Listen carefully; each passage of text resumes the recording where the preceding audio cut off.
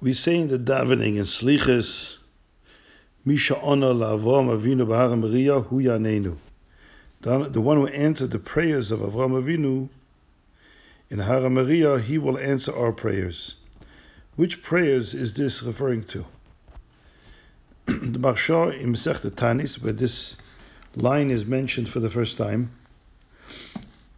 says that doesn't mean that a Chas v'Shalom Avraham Avinu would daven that Yitzchak should not be sacrificed. On the contrary, Avraham showed simcha and great alacrity and diligence in fulfilling the mitzvah of Hashem. So he couldn't have prayed to the opposite. It wouldn't make sense. So he says that it's referring to the prayer of Avraham Avinu, that Avraham Avinu wanted that the lamb that he offered later should be accepted as if his son was sacrificed, and that prayer was accepted. Others disagree with the Maharsha. It's Mashma in Yerushalmi that it's referring to actually Avraham praying for Yitzchak's salvation, that Yitzchak shouldn't be offered. I already mentioned from the Shloah HaKadosh, he brings a Yalkut, which says Mefurish, that Avraham Avinu raised his eyes to heaven and asking Hashem not to sacrifice his son, which seems to be enigmatic, because on the one hand we praise Avraham as doing this besimcha, bezrizus, as the Alter Rebbe says, and now he's praying and crying that it shouldn't happen. What's going on? So the Shloah HaKadosh, in the post that I mentioned it previously, where he talks about this duality of the Akedah, that there is a tragedy and there's a triumph. Every Kiddush Hashem in the world is a duality between triumph and tragedy. The tragedy is that B'Poel Mamish life is lost on earth, and Dira B'Tachtenim will not happen. That's a tragedy.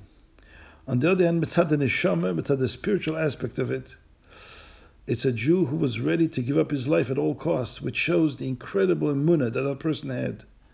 That makes a great statement of Kiddush Hashem.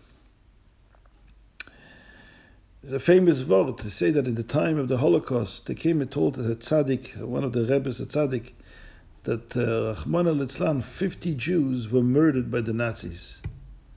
At one point, they killed 50 Jews. And somebody said to the Rebbe, they went al Kiddush Hashem. 50 Jews were Mekadesh Hashem. And the Rebbe said, do you call that Kiddush Hashem? It's a Chilul Hashem. That 50 Jews were murdered by Nazis is a Chilul Hashem. Had you told me that 50 Nazis were killed, that would have been a Kiddush Hashem. And what this tzaddik was trying to say is that there's two sides to everything. But Poel Mamish, we plead Hashem not to create this Chilul Hashem where Goyim, evil, should be able to prevail over a Jew who's trying to do Hashem's will. And the whole Perik Ayin Tes in Tehillim is devoted to that. That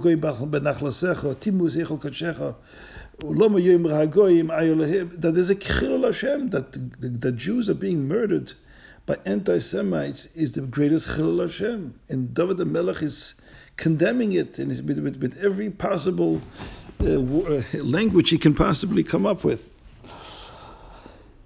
On the other hand, we glorify it from the perspective of the person who was willing to give up his life because he's Jewish.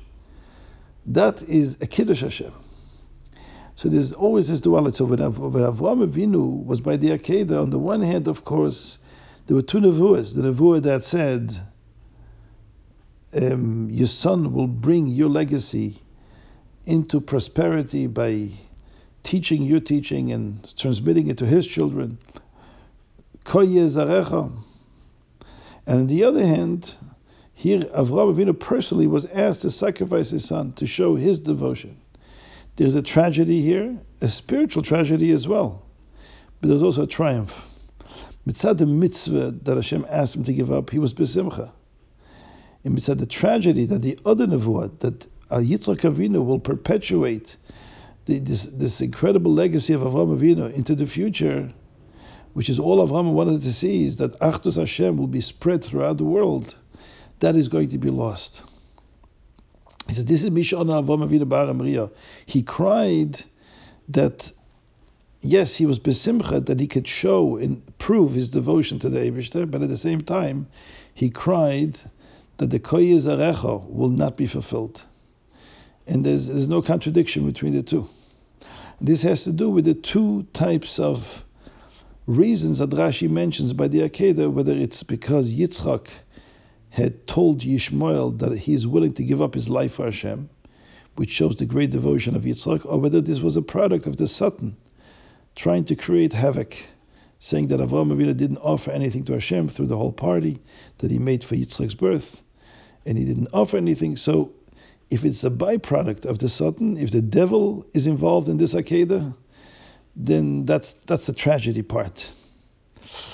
It's an incredible insight into the whole idea of Mesiras Nefesh.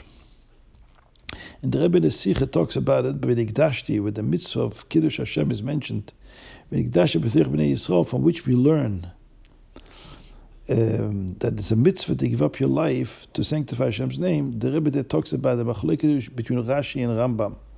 And it's about this idea whether the inyan of Kiddush Hashem is mostly emphasized when Jewish life is not lost, but miraculously saved.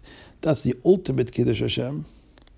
Or is the ultimate Kiddush Hashem is when a Jew is ready to die and actually dies al Kiddush Hashem, which shows the incredible power of emunah and faith and commitment. And that's where Kiddush Hashem is at. And these are the two ways of thinking. And in essence, every Kiddush Hashem has these two aspects. When people read the story of Chana v'Shiva Baneo, today modern sensibilities can't take it. No, come on, this is terrible. How can we glorify Chana and his 7 sons who were murdered in such a cruel way? Yes, it's a very painful story, but on the other hand, there's also that glorifying aspect of the story, the commitment that was shown by these young children.